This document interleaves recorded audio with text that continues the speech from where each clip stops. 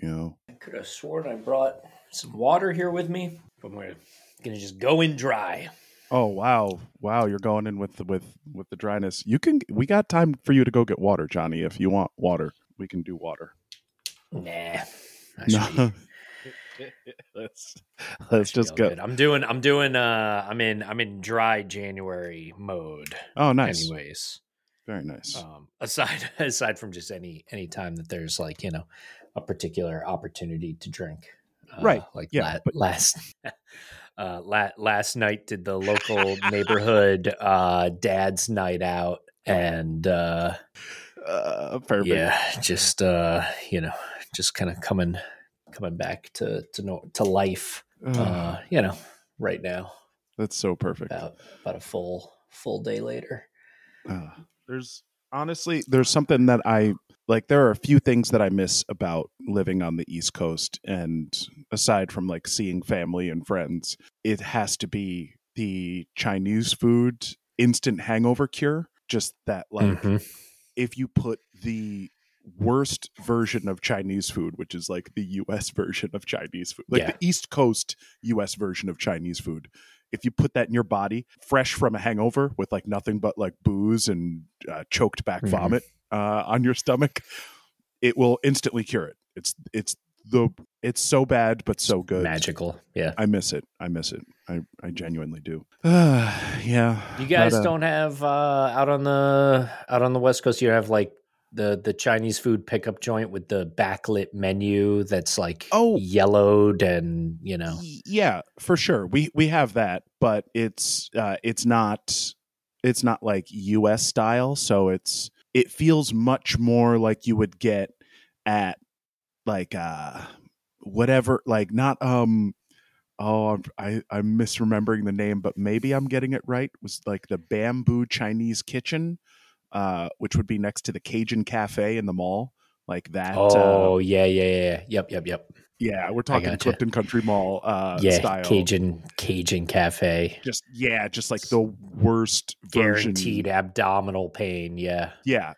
So that's like the level of like backlit, like kind of like hole in the wall Chinese food joint out here in LA. But we mostly have like phenomenal Chinese cuisine, like really, really good Chinese cuisine, and like really good Thai food, but it's more like actual real Chinese food and actual real Thai cuisine and Asian cuisine in general, because we're a lot closer to the Asian continent with a ton of people, especially like Korean food. Ooh, God, we got the most Koreans outside of the Korean peninsula, so we have like the best Korean food for sure. Like in LA, it is notorious, and I live in Koreatown, so I'm like saturated by it. It's been nice, but beautiful. Anyways, we're not here to talk about that. About all forms of Asian cuisine. No, that's not what this is about. What is this about?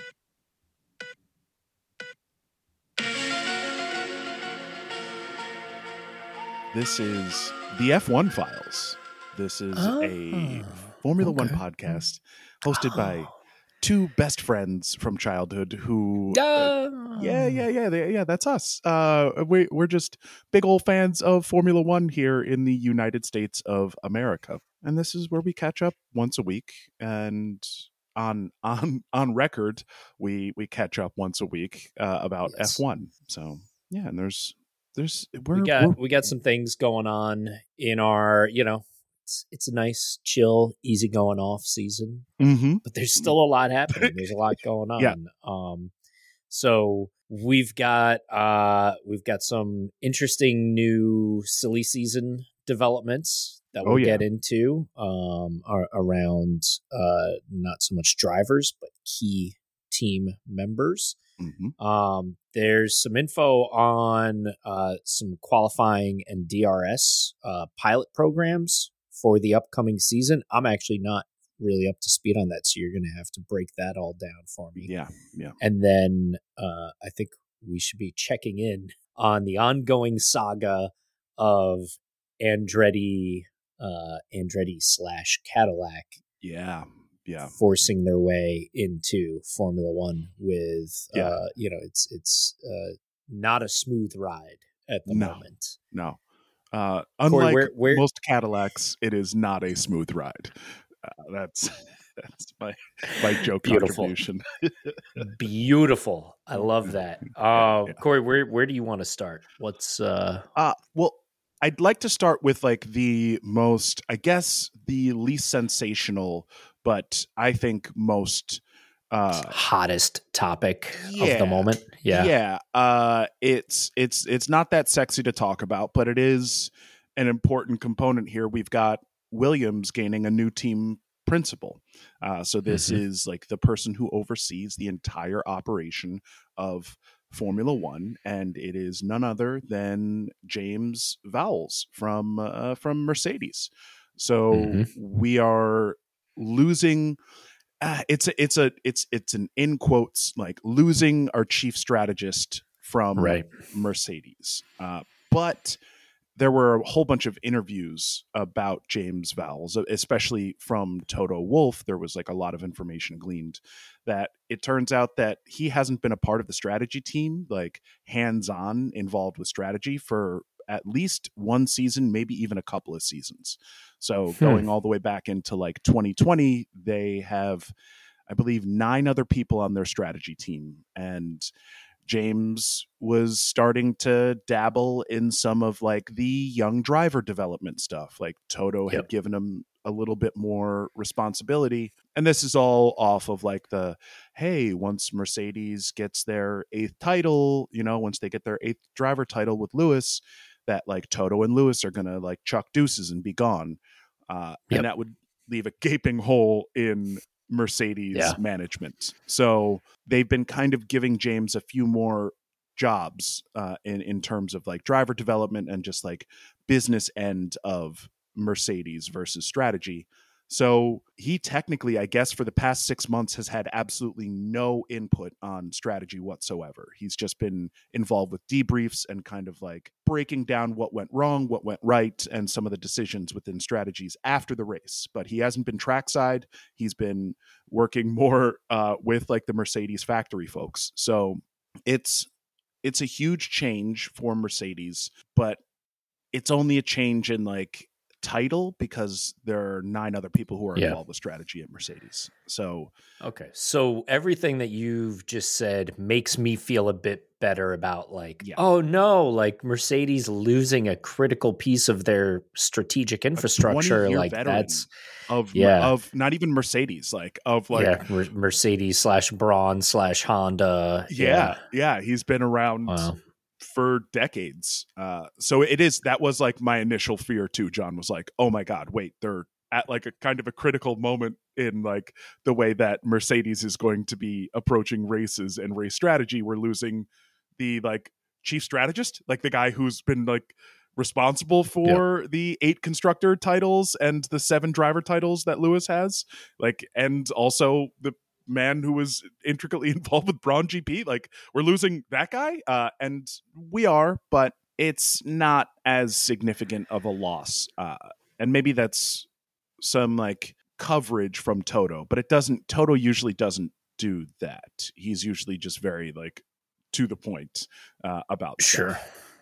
So my buddy James was floating to me last night, the theory that this is a hyper calculated 4D chess move that is in play where, to basically anticipate there being a point when Toto is gone.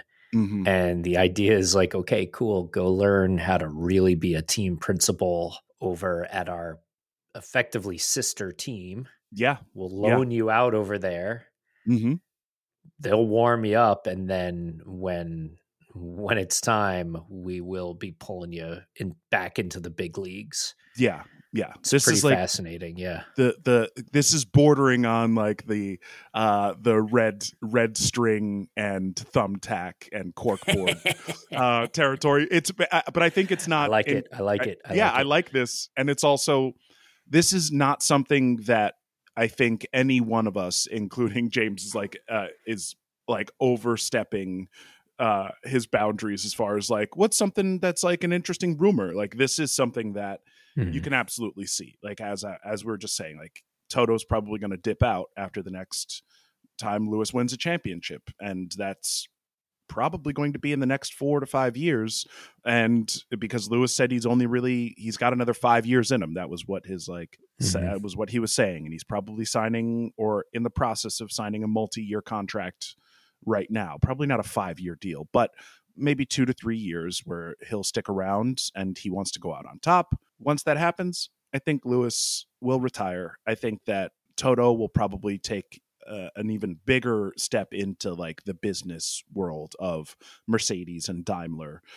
And then I think that James will probably be in the running. He'll certainly be in the running for team principal once Toto leaves. And even if it was a team that wasn't like a junior or a sister team to Mercedes, that it was like an actual customer team of Mercedes power units and gearboxes, I think you would probably see them try to get him back no matter what. Even if he was, not to say that he ever would be the team principal at Red Bull, but I think that they would be like, hey, we just, you know, too much about how we run this company in order, like, we do need you to kind of backfill and help us like rebuild after we not lose Toto, but after Toto kind of takes a step back.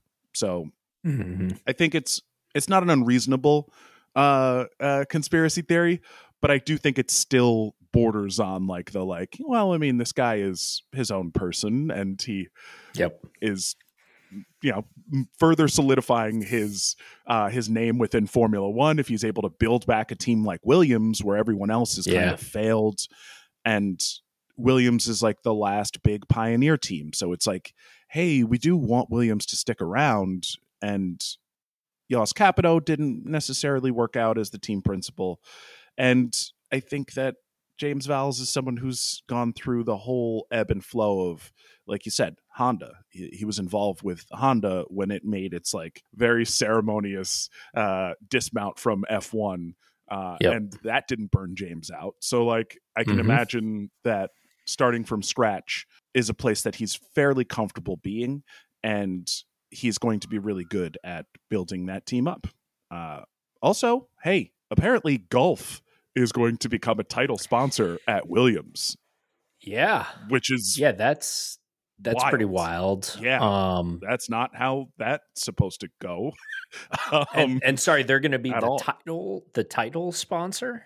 That's a big rumor. This is like more string and thumbtacks action, because one of their junior drivers, grainy black and white photos. Yeah, just very out of focus. Maybe like there's some like colored pencil has been like somehow has manipulated lots of random things circled. Yeah. But yeah, there's a chance there that Gulf is going to not return as a title sponsor, but show up as a title sponsor with Williams for the first time.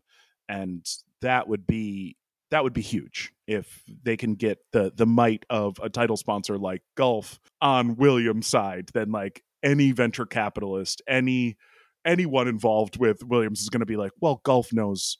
I mean, Gulf is Gulf. Like there's literally a Gulf livery that people will immediately recognize when they see it and be like, oh, that's oh yeah, I know that. Well, I mean that's the thing, right? Like that's what I'm most excited to hear about, is the idea of like, oh, cool, there's going to be a car rocking a really strong Gulf livery, which leads me to take a moment to be like, wait a second, like why do I care so much about just these colors and patterns and shapes on a car? But it's very iconic. Yes, it's got a great, tremendous history behind it, and I think that's pretty cool to imagine that we'll have a full on, because we did McLaren busted out a one weekend Gulf livery in 2021. Yeah, it was one of their anniversary races that I can't remember. Maybe it was like the anniversary of the Gulf sponsorship or something like that, or like someone who was in the car won the Grand Prix that weekend. I can't remember what it was, but yeah, seeing that, I didn't realize how much I missed seeing that livery track and being like, oh, right, this is I remember seeing this on like TV when I was a kid. Like, oh yeah. I like this. I like this a lot. I'm gonna also just kind of put this into a category of like, this is just the idea of, and for golf to get involved, like a big part of it for them would absolutely be like, we're going to get a Formula One car rocking the golf livery. Yeah. Like that's a really big deal. Like it all feels very emotional to me, which is a really interesting thing that I see, that like there's these emotional decisions or giant deals that seem like they're being made, which to me is just, not to get ahead of our wrap up discussion, but to me is all signaling this growth in the sport, and that there is, and I do think there's something around not just Andretti racing into F1, but all the other interests that we're hearing about from other teams. I really think it's white hot, and everybody is in this emotionally driven like state of almost like FOMO, right? Like everybody's almost like, if we don't get in now, like we won't even be able to get in 2 years from now. Like we're still at the ground floor of Formula One's next generation of success. Just very fascinating to me. It is. And it's also interesting to point out what you're saying, like the emotional investment and attachment that we have to it as fans. That's not a commodity. That's not like an actual money making thing for F1 or even necessarily these sponsors. Like that's more like lateral growth. Like it feels like it's like filling out the sport in a way that matches the capitalist drive of it, of like, hey, this is an emotional investment and not just like a capital investment. Like we are involving ourselves so that people like John, you and I will have like, people your children's age will grow up to our age and see these liveries and be like, oh yeah, I remember that. Like that's like that I have never bought anything other than like gasoline from a Gulf station. Like I have never purchased any Gulf product, knowingly purchased a Gulf product with the like nostalgia playing a part of it. But it is something that like you said, like loved seeing it on TV. Loved seeing that, just had this like goosebumps moment when they announced it and being like, oh, what? They're bringing back the Gulf livery? Oh, I didn't even realize I missed it that much. Right. So I think that's important. So you mentioned Andretti. Let's just talk about Andretti. So over the past week, John, what have you seen as a response?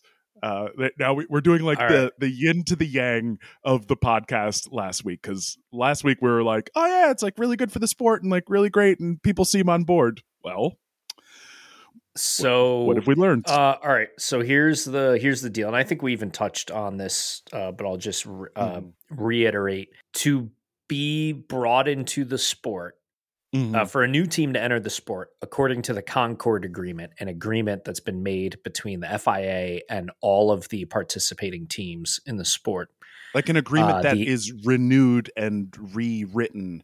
Like it's not just like this happened recently. This is like it's renewed every so often. I think the last Concord Agreement was a year and a half ago, or somewhere around there.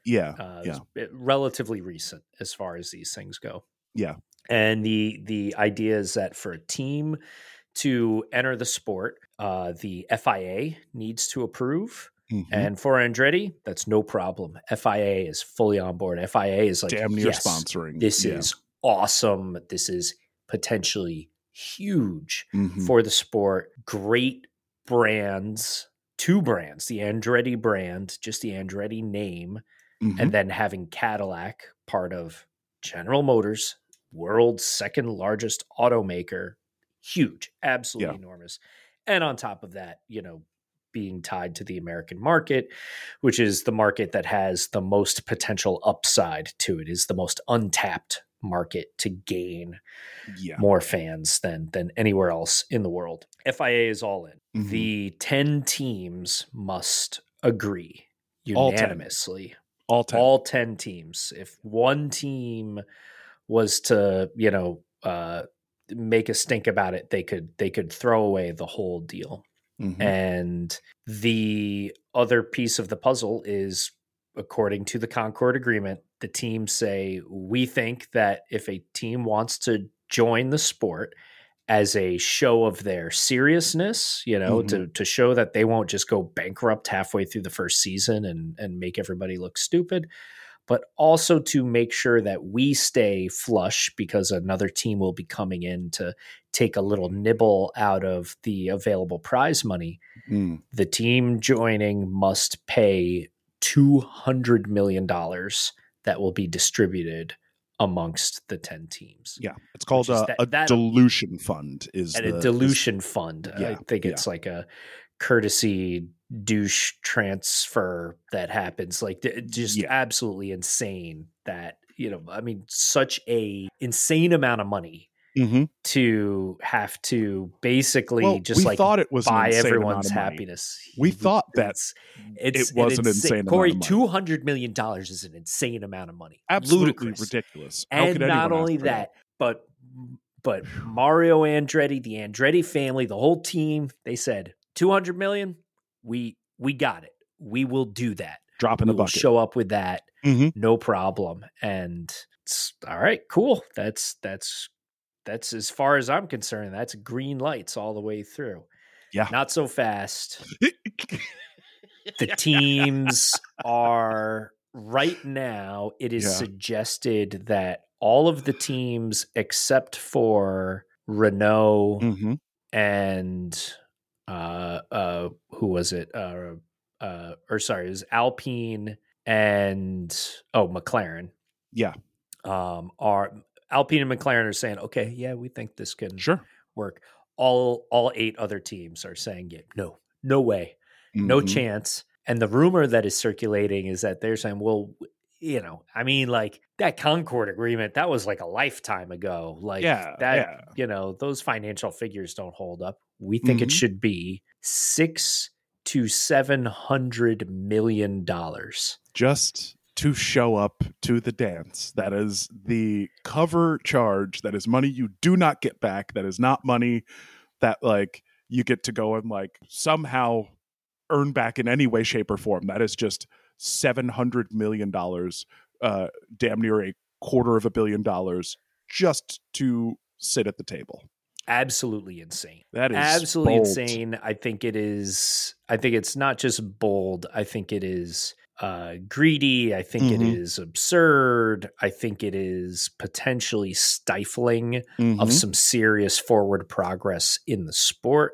I think you mentioned this last weekend. This kind of behavior is like a throwback to Bernie vibes. That Bernie, yeah.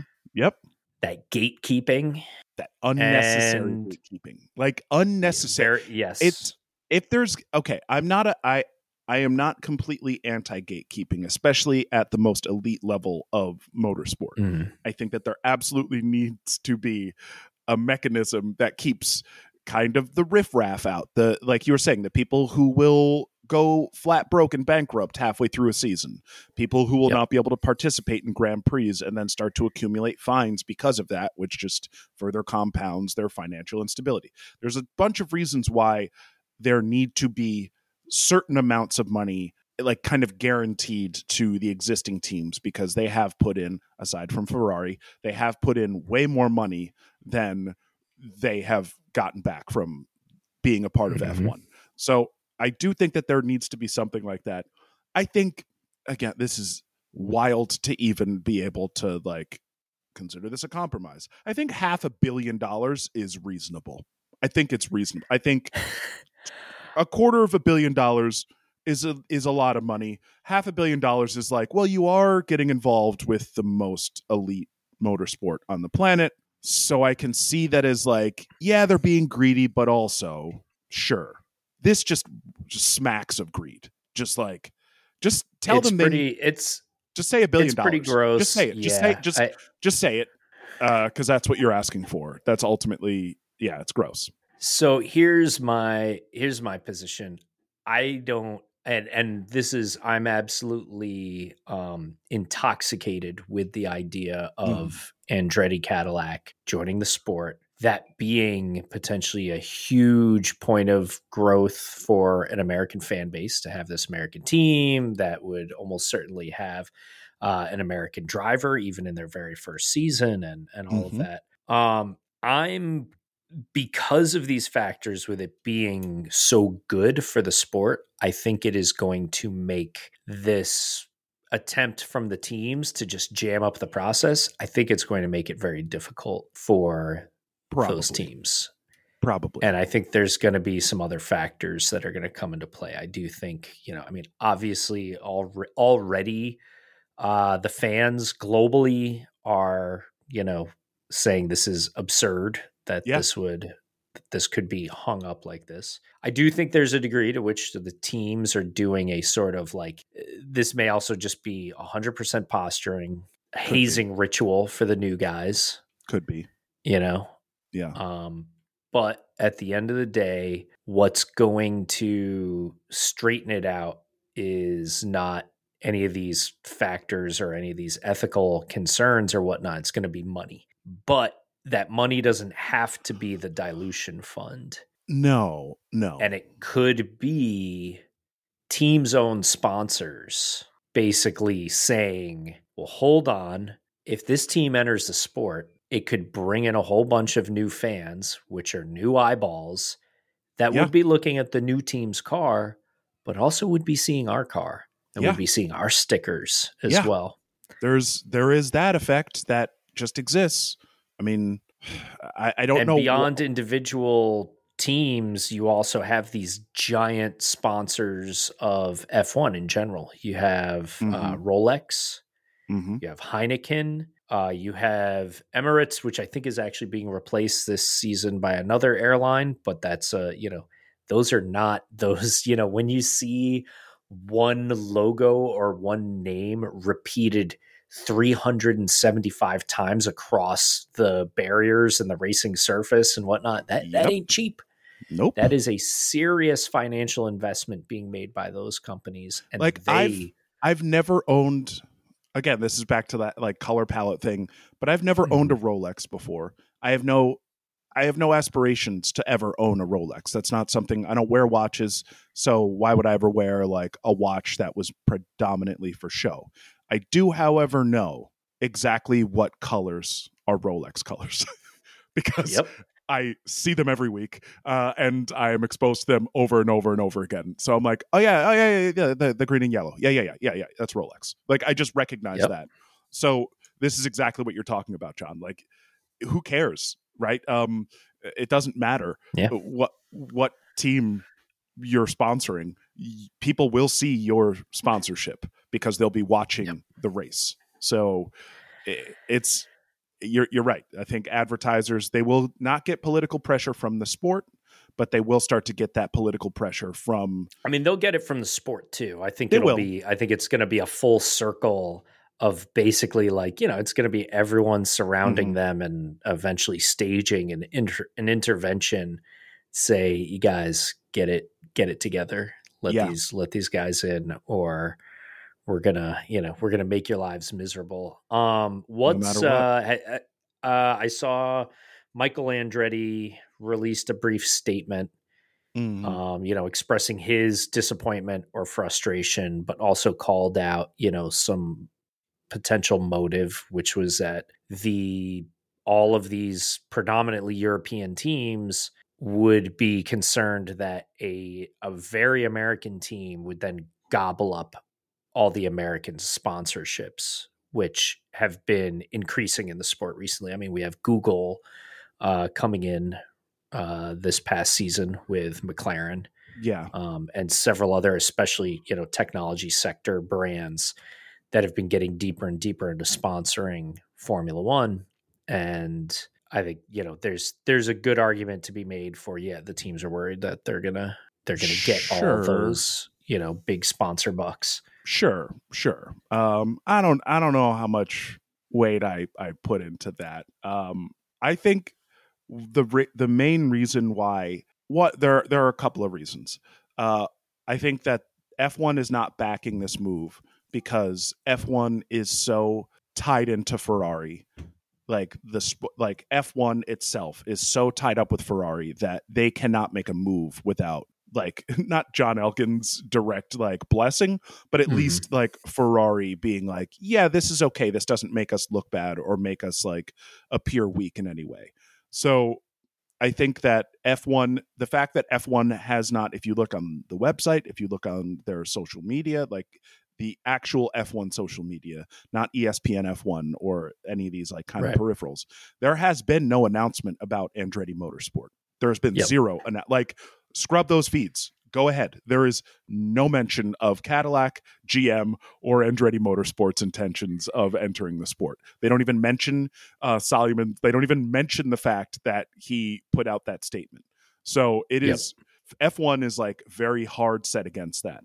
And I think one of the reasons F1 is so hard set against that is Andretti went on this signature campaign at the Miami Grand Prix. And it was a very public thing where he walked around the paddock with like an actual piece of paper that was photographed and zoomed in on. And it's just literally like, hey, you'll back us if we show up, right? Which is just such a like, it's a very specific American like mentality of like, I will, if I just shame you enough, you'll capitulate. You'll go along with whatever it is. Not even compromise. You'll just fully give over. And F1 and all the people who run F1 are British and Italian and French and Swedish.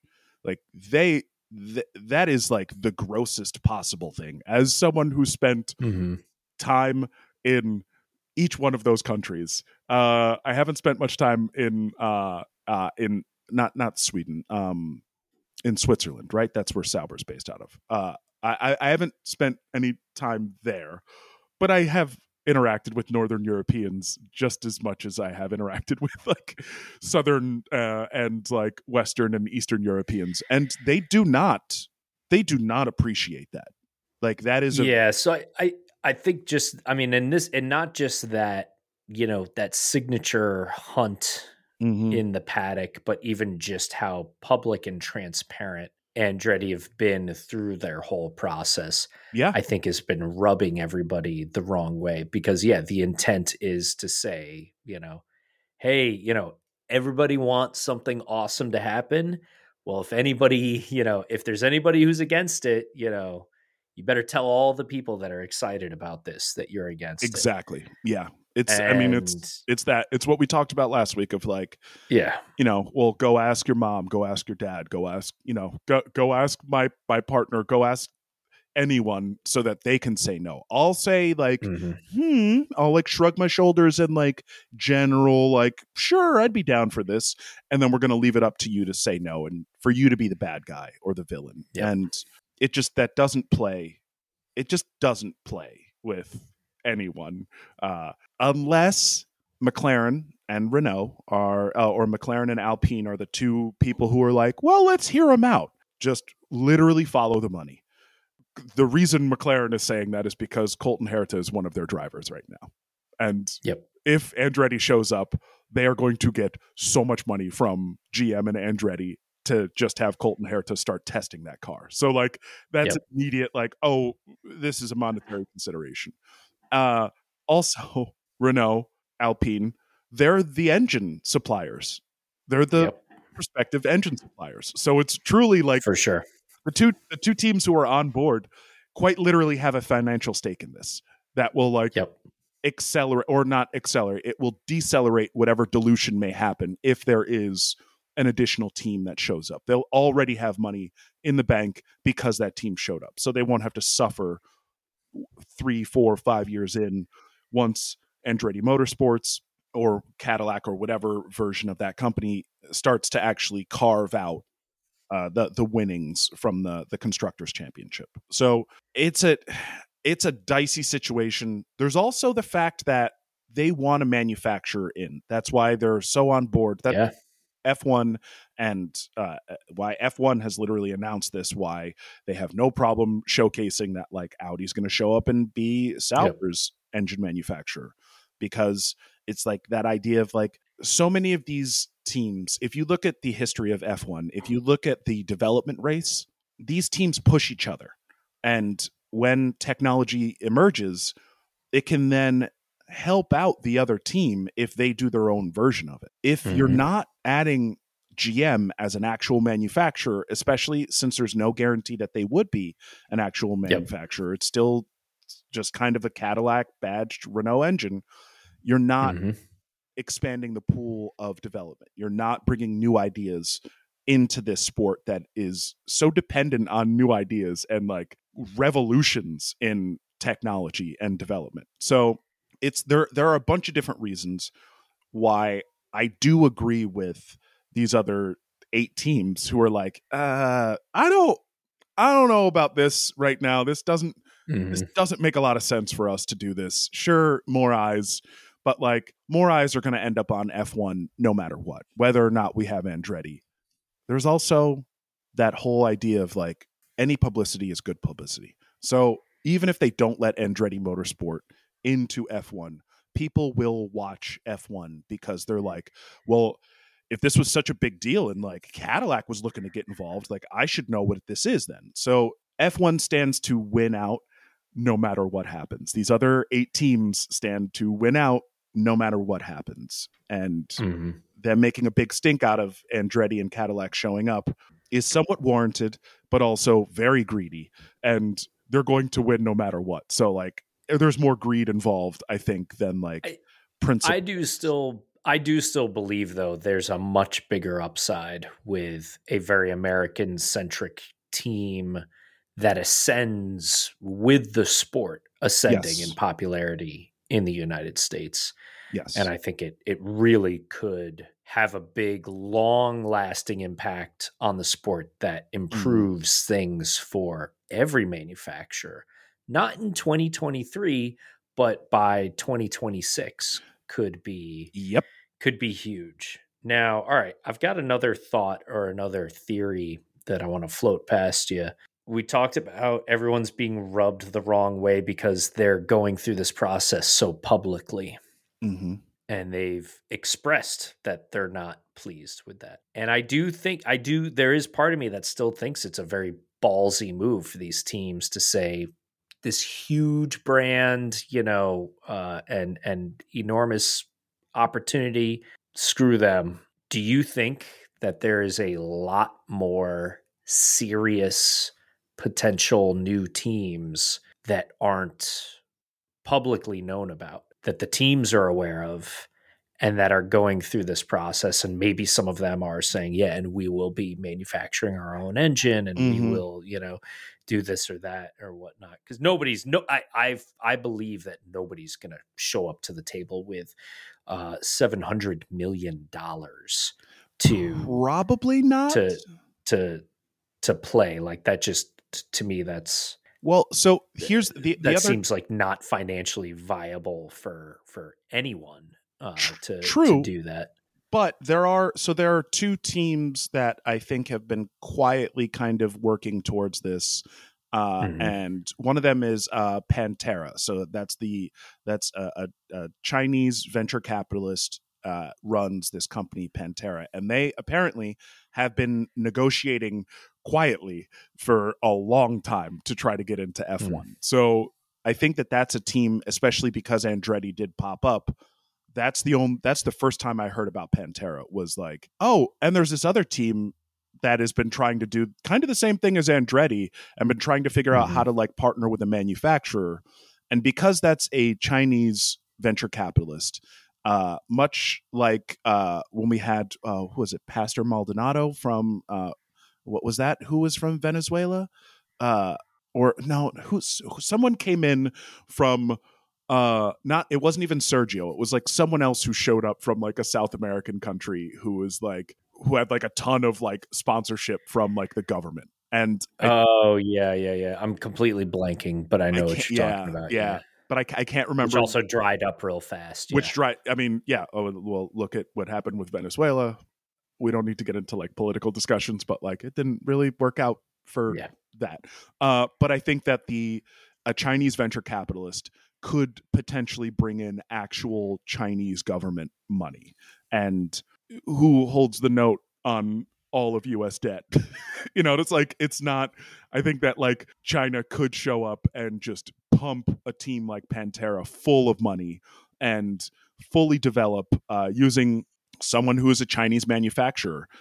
They can just pump out a bunch of production cars because they control the means of production in that country. So it's like they can kind of set a system up where they can bring in a team, I think, and it would be great because that's also a huge consumer market, and they're trying to bring the Chinese Grand Prix back. They have Zhou Guanyu on the grid already. They could bring up other development drivers within like these like Chinese junior driver programs, right? Like I think that there's a lot that could show up from Pantera. I think that they'll keep it quiet until they really have like a good idea, but I think that they're a prospect. And then also Hyundai. Hyundai is the other one. I mean, they just brought in Cyril Abiteboul to their WRC to be the team principal for their for WRC, and I think there's a lot of speculation that that's almost like a cover story for what he's there to actually do. Formerly being the head of Renault Formula One, and then going to WRC is it's a step down. WRC, cool as hell, a lot of fun, cool. And we've seen actually particularly drivers who've been really happy to go from Formula One to WRC, but team principal, it seems a little strange to me. Yeah, but I mean that's another. So I think that Pantera and Hyundai are like the two other manufacturers or the two other companies that could potentially show up and be kind of competing for either the 11th and 12th spots as teams in F1, or potentially the 12th spot if Andretti gets in. I think that once that 11th team has entered into F1, we're going to see a ton of people scrambling to try to get into F1 to kind of lock down that last spot. Like Porsche would probably be like, hey, whatever. Red Bull, you want to like run 50% of like Porsche F1? Sure, go for it. Like they will figure out a way. All these companies who have like flirted with the idea will then, I think, fully start to be like, we need to get into the sport. There's only one slot left. So I think, Hyundai, Pantera are the top runners, but there could be bunches of others. There could be. Yep. So last thing I want to talk about is this thing that they're doing with qualifying. So they're tell me about this. What's this all about? So they're looking to do this at it looks like two race events in 2023. They're going to change the qualifying format of this. This will not happen at the sprint races because sprint races are their own thing, and they're also doing something with the sprint races, which I'll talk about in a second. So there's the idea of changing the qualifying format and forcing the teams to, this is apparently the only change that has been like officially talked about, which would be forcing the teams to, in qualifying session 1, use a hard tire, qualifying session 2, a medium tire, qualifying session 3, a soft tire. So I'm not sure what this does other than kind of shakes up the tire allocation, but it's been discussed before, and I think we may have mentioned it once or twice on the podcast, but the idea of like, maybe it would be better to like mandate all 3 compounds within a race, all 3 dry compounds within a race. Like that would be better than saying like, you can only race 1 compound. It should be maybe like an equalizer would be like all 3 compounds. So maybe that's what they're kind of checking out to see if they can kind of make tire use a little bit more equitable going into the Grand Prix itself, because you'd be forced to use hard tires, you'd be forced to use medium tires, and forced to use 1 set of softs. So that's, I don't know. What do you think about that, John? What are your thoughts? It's interesting. I still, I'm trying to make sense of it. And I think there's a logic there, but I think once you start getting into like mandating this sort of thing, my mind goes to like, Well, if you're going to force them to do something, then it should be that Q3 everyone has to race with McDonald's lunch trays glued to their rear tires. You know, like it should be something really wild. It should be, you know, everybody has to drive with the e-brake locked on.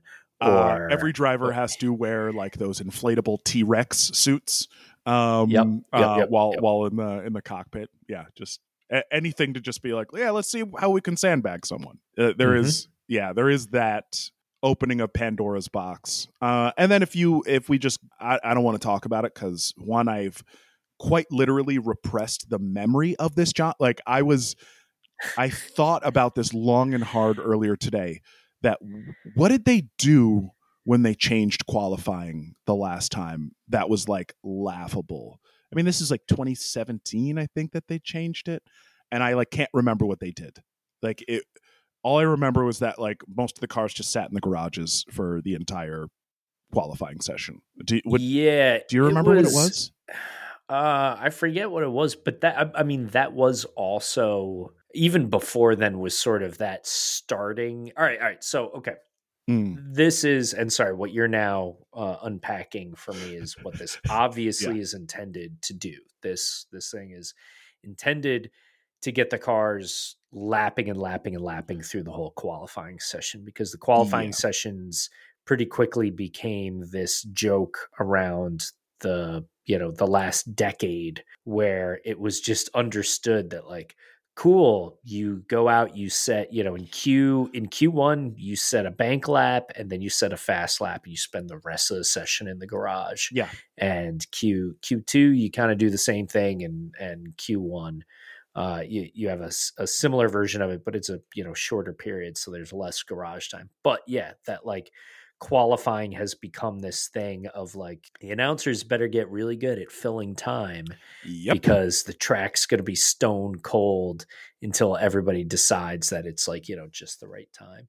And that's why those, qualifying with changing weather conditions is always really exciting, because everybody's, oh crap, we got to get out there and make sure we set a lap in case the conditions get worse, and then be ready to set another lap if the conditions improve and whatnot. And everybody's staying on top of it.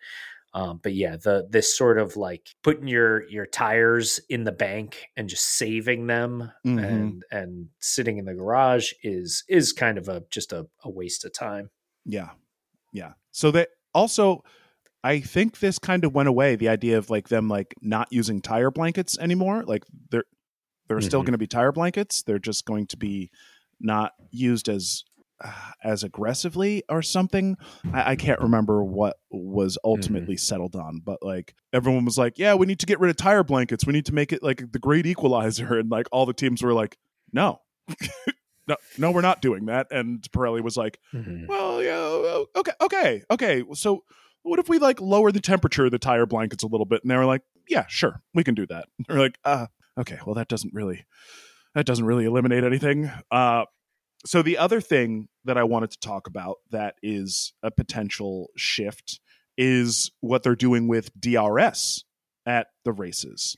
So what's going on here? It was floated that they were going to do a reverse DRS thing and like active aerodynamic stuff. That's not happening, apparently. That is not what was being, not that it wasn't being discussed, but it wasn't like the most important thing that they wanted to focus on. So what they're doing with DRS here is at all 6 of the sprint events. I believe it's going to be during the sprint races themselves that they'll be piloting this, but they're going to trigger DRS 1 lap earlier. So instead of having to complete, I think it's 2 full laps, and then on the 3rd lap is when DRS is activated. I think what they're doing is you just have to complete 1 full lap, and then on the 2nd lap is when DRS becomes active. I'm perfectly happy with this. This doesn't seem like a problem to me. It seems like it will make these 10-second gaps that are being created by the leaders, and then you'll see like the gap from like 4th to 5th, or the gap from like 5th to 6th is like 15 seconds by like the 4th lap. I think that will go away, and I think that it will allow the cars to remain kind of bunched up and jockeying for position. And it's one of the reasons they're doing it at the sprint races, because they don't want to, these sprint races are short. So they don't want to spend like almost an eighth of the race without one of the things that will make the race more competitive. Like the point of the whole thing is to make the entire weekend more competitive with more track action. So eliminating one lap that you are not allowed to use DRS, and this is all weather dependent, right? Of course, if they have wet tires or if it's unsafe, then they're not going to just immediately activate DRS 2 laps into the race. But I mean, I'm here for it, considering that the logic behind not allowing DRS in that second lap is that like it could kind of create too much chaos. You know, it could just, it's like we want, there's already going to be a lot going on in theory in that moment. Yeah. And so, I say bring a little extra chaos into the mix. Why not? Yeah, I agree. And so that's the idea with that one specifically, is like they are doing that at all 6 sprint races. They are maybe doing it in the actual races themselves. I don't know the actual Grand Prix, but they are certainly doing them in the sprint races to make that more competitive. And then depending on what that looks like, they may roll that out for every Grand Prix going forward in 2024. So they're going to look at that data and look at how competitive these sprints were versus non-sprint weekends. And I'm guessing probably look at like, what were the races where we enabled DRS at this time, and what did they look like? Like, what was the data and the telemetry of the cars during those first laps? Were they like bunching up and being competitive and creating, like you said, that beautiful chaos that we look for? Or is it just kind of all the same, and these cars are going to do this no matter what? Either way, I think it's great, because they're probably going to just go like, we'll just enable DRS on the second lap if the weather's fine, regardless of what it looks like. Anything to make those first few laps more competitive, I say let's go. I have no problem with that. But those are the things that kind of like popped up that were a little more on the technical side versus like what we're seeing or hearing in the media, and seeing like, oh wow, we've got people wearing different color clothes. All right. So, I mean, I think that is a surprisingly robust week in the off season. Yeah. Again, looking ahead, I think we're going to continue to see more of this Andretti saga unfolding, unfurling, battling away. Unfortunately or fortunately, I don't mind it. I don't love that this is like exposing how ugly we are here in the US with like the way that we approach social interactions. Like, I don't love that it's being like underscored. Like, more and more pictures are coming out of like Christian Horner kind of like looking away as Andretti's like flagging him down with this this piece of paper, or like Toto kind of like furrowed brow skeptically looking at it. Like, I don't love that, but anything to keep that machine going, anything to keep the idea of like, we may get an F1 team from the US on the grid, and it might be what we've seen, it might be what we're asking for. We might be getting what we're asking for. That's definitely, that's what, I mean, for sure. I will be disappointed if they aren't showing up with, someone trying to bring a Budweiser onto the podium or something like that. That's what I'm here for. I think I think it's all good for the sport. It's more like diversity and some slightly different points of view, and I think ultimately contributes to the sport being more global, more engaging, of a Olympic caliber motorsport, if you will. So just a couple more things here. We have the 2023 launch dates are looking more and more solid. So we've got AlphaTauri on the 11th, Aston Martin and McLaren on the 13th. We've got the 14th for Ferrari. Is it the 15th for Mercedes is when they're I believe so. Their Challenger. And then we've got the 16th for Alpine. Red Bull hasn't announced yet And I think that we're obviously waiting for, like, I don't think that Williams would have announced without having a team principal in place.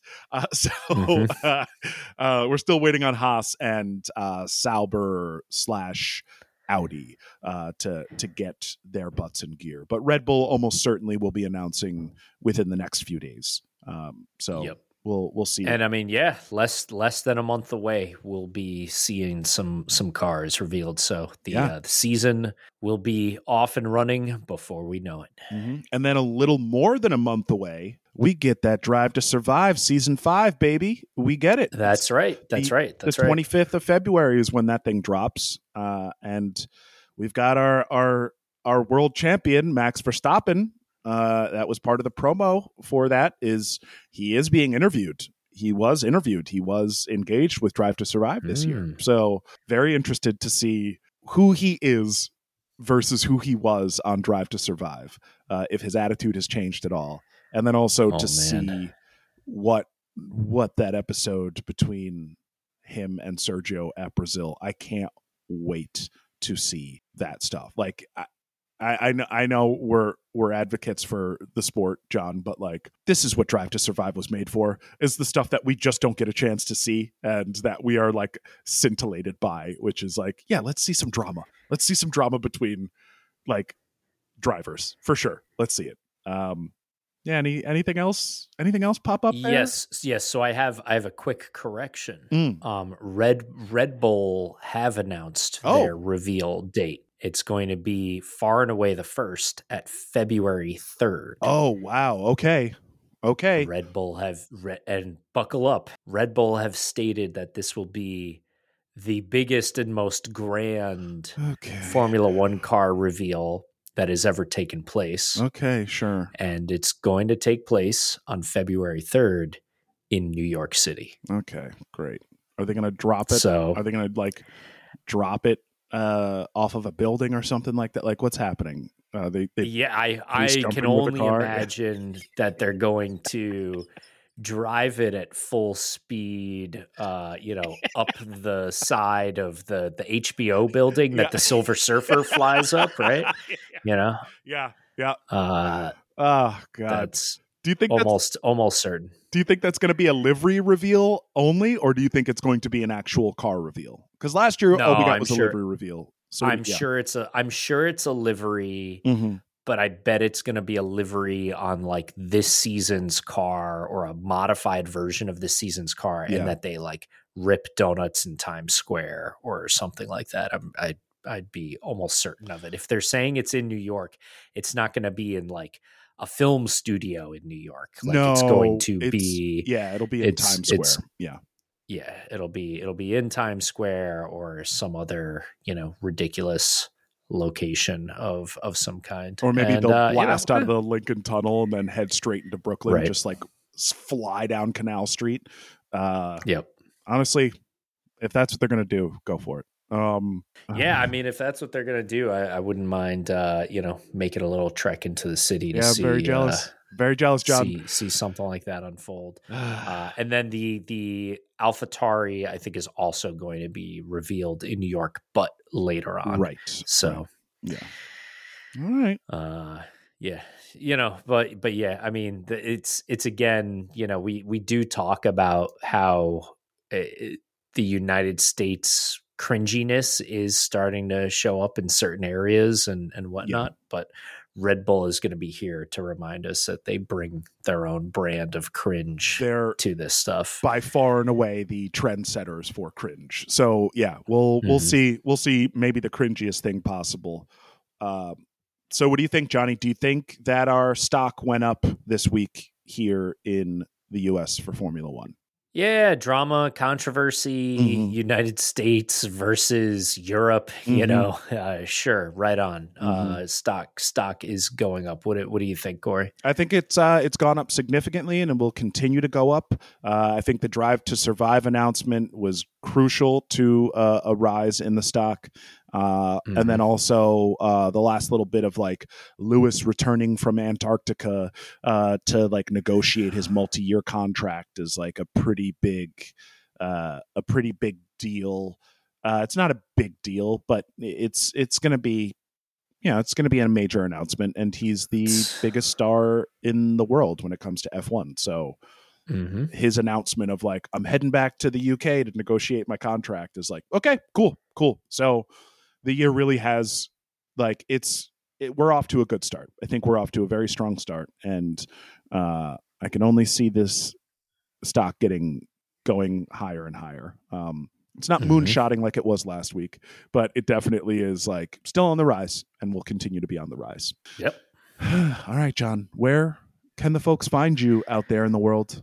You can always track me down via johnnymotion.com, and you can read a little more about what I'm up to. And if you'd like to hear a little more in detail, this past week, I was a guest on the Rev Thinking podcast talking about the current state of design and what's happening in the complex technology-based design industries as a whole bunch of turbulent things unfold, and how we're going to be positioning ourselves for the next decade or so. So super geeky stuff, but gets pretty deep, gets pretty fun. Corey, where can the folks find you? They can track me down as Burn Corey Burn on the internet on all the social media platforms. You can also grab our attention with a follow to the F1 Files on Twitter or TikTok. Instagram is a ghost town and remains such, but I'll probably try and post some stuff there. Probably. I say probably. Also, we fell off of this train, but I'm getting back onto it, and I'm dragging you along with me. Let's get some ratings and some reviews and some new subscribers. We see our fan base is slowly but surely ticking up, and we love to see new folks listening to our stupidness every week. So tell your friends, share it, and what do you think? Do you think that we'll catch up with them the next time, Johnny? The next time on the F1 Files? That was slick. That was slick.